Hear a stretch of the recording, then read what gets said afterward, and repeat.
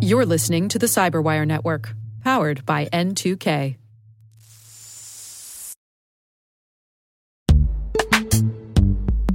In the dynamic world of enterprise security, identity architects and IT leaders face a major challenge.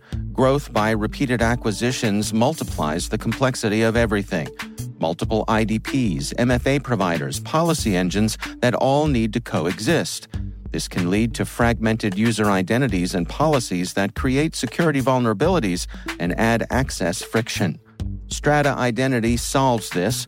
Now you can decommission unneeded IDPs and consolidate the ones you'd like to keep without rewriting apps or disrupting users, engineers, and app owners.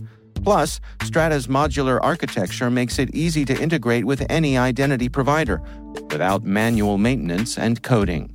Join the ranks of cybersecurity leaders using identity orchestration. Visit strata.io/cyberwire, share your top identity security priorities, and receive a pair of complimentary AirPods Pro. Offer valid for organizations with over 5,000 employees. Step into a new era of identity management at strata.io/cyberwire.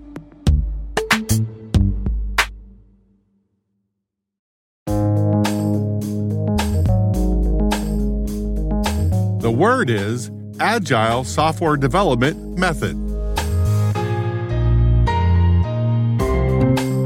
Spelled agile, as in the ability to move quickly and freely. Software, as in computer programs designed to perform well-defined functions. Development, as in the people, process, and technology used in creating, designing, deploying, and supporting software. And method, as in a particular procedure for accomplishing a task.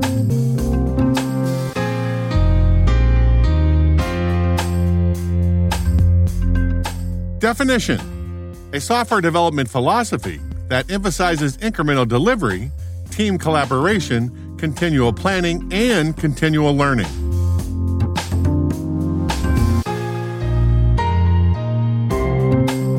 Example sentence: Agile is a mindset that drives an approach to software development.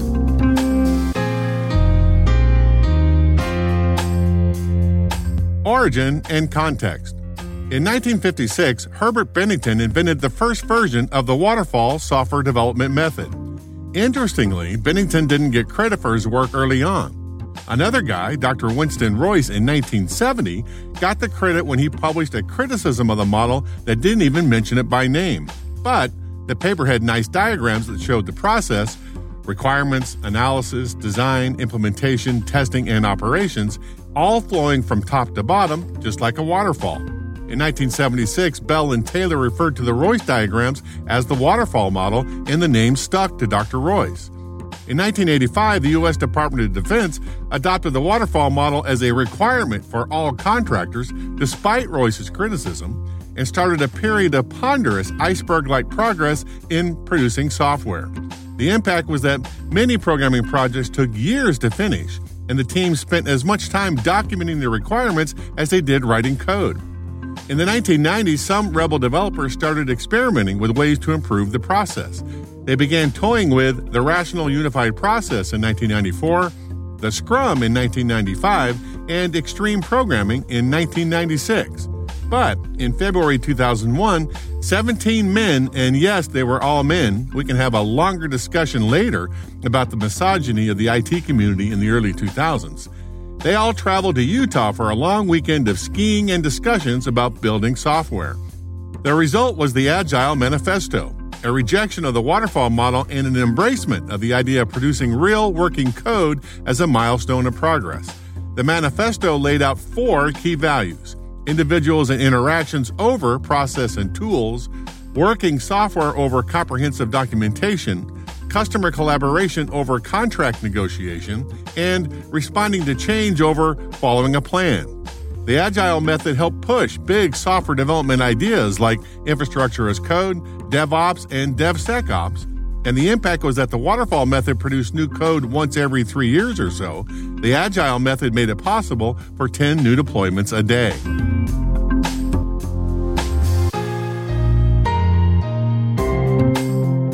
Nerd reference. In 2009, Stanford University's eCorner interviewed Barbara Liskov, one of computing science's founding mothers, who received the Association of Computing Machinery's Turing Award in 2008 for her contributions to solving the software crisis of the 1980s. She had this to say about her work and the work done by others to solve the problem. I was at NIDER, and they do research for the government, and I was asked to look into this problem that the government was interested in, namely what to do about the software crisis. So the software crisis was people would build big programs and they wouldn't work.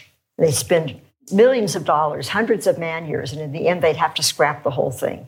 And actually, in the 60s, the 70s, the 80s, you could read in the newspaper about these fiascos. Companies such and such, spent all this money, and now they've had to throw the whole thing away. So the software crisis was a really big problem. And I was asked to start thinking about this.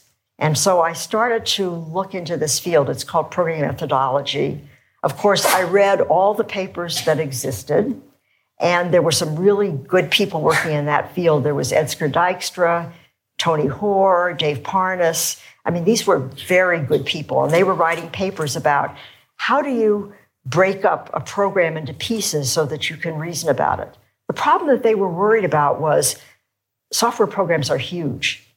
They were huge then, millions of lines of code. They're even bigger today.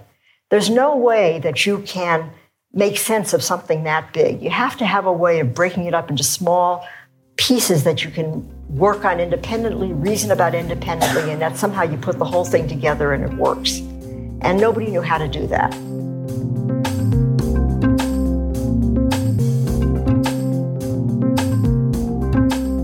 WordNotes was written by Sammy Diggs and Tim Nodar, executive produced by Peter Kilpie, and edited by John Petrick and me, Rick Howard.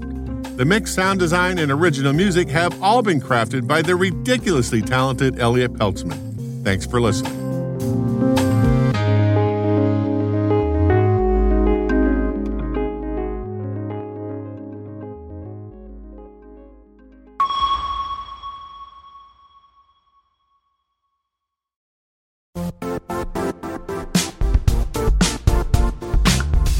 The IT world used to be simpler. You only had to secure and manage environments that you controlled. Then came new technologies and new ways to work. Now, employees, apps, and networks are everywhere.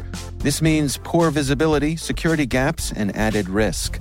That's why Cloudflare created the first-ever connectivity cloud. Visit cloudflare.com to protect your business everywhere you do business.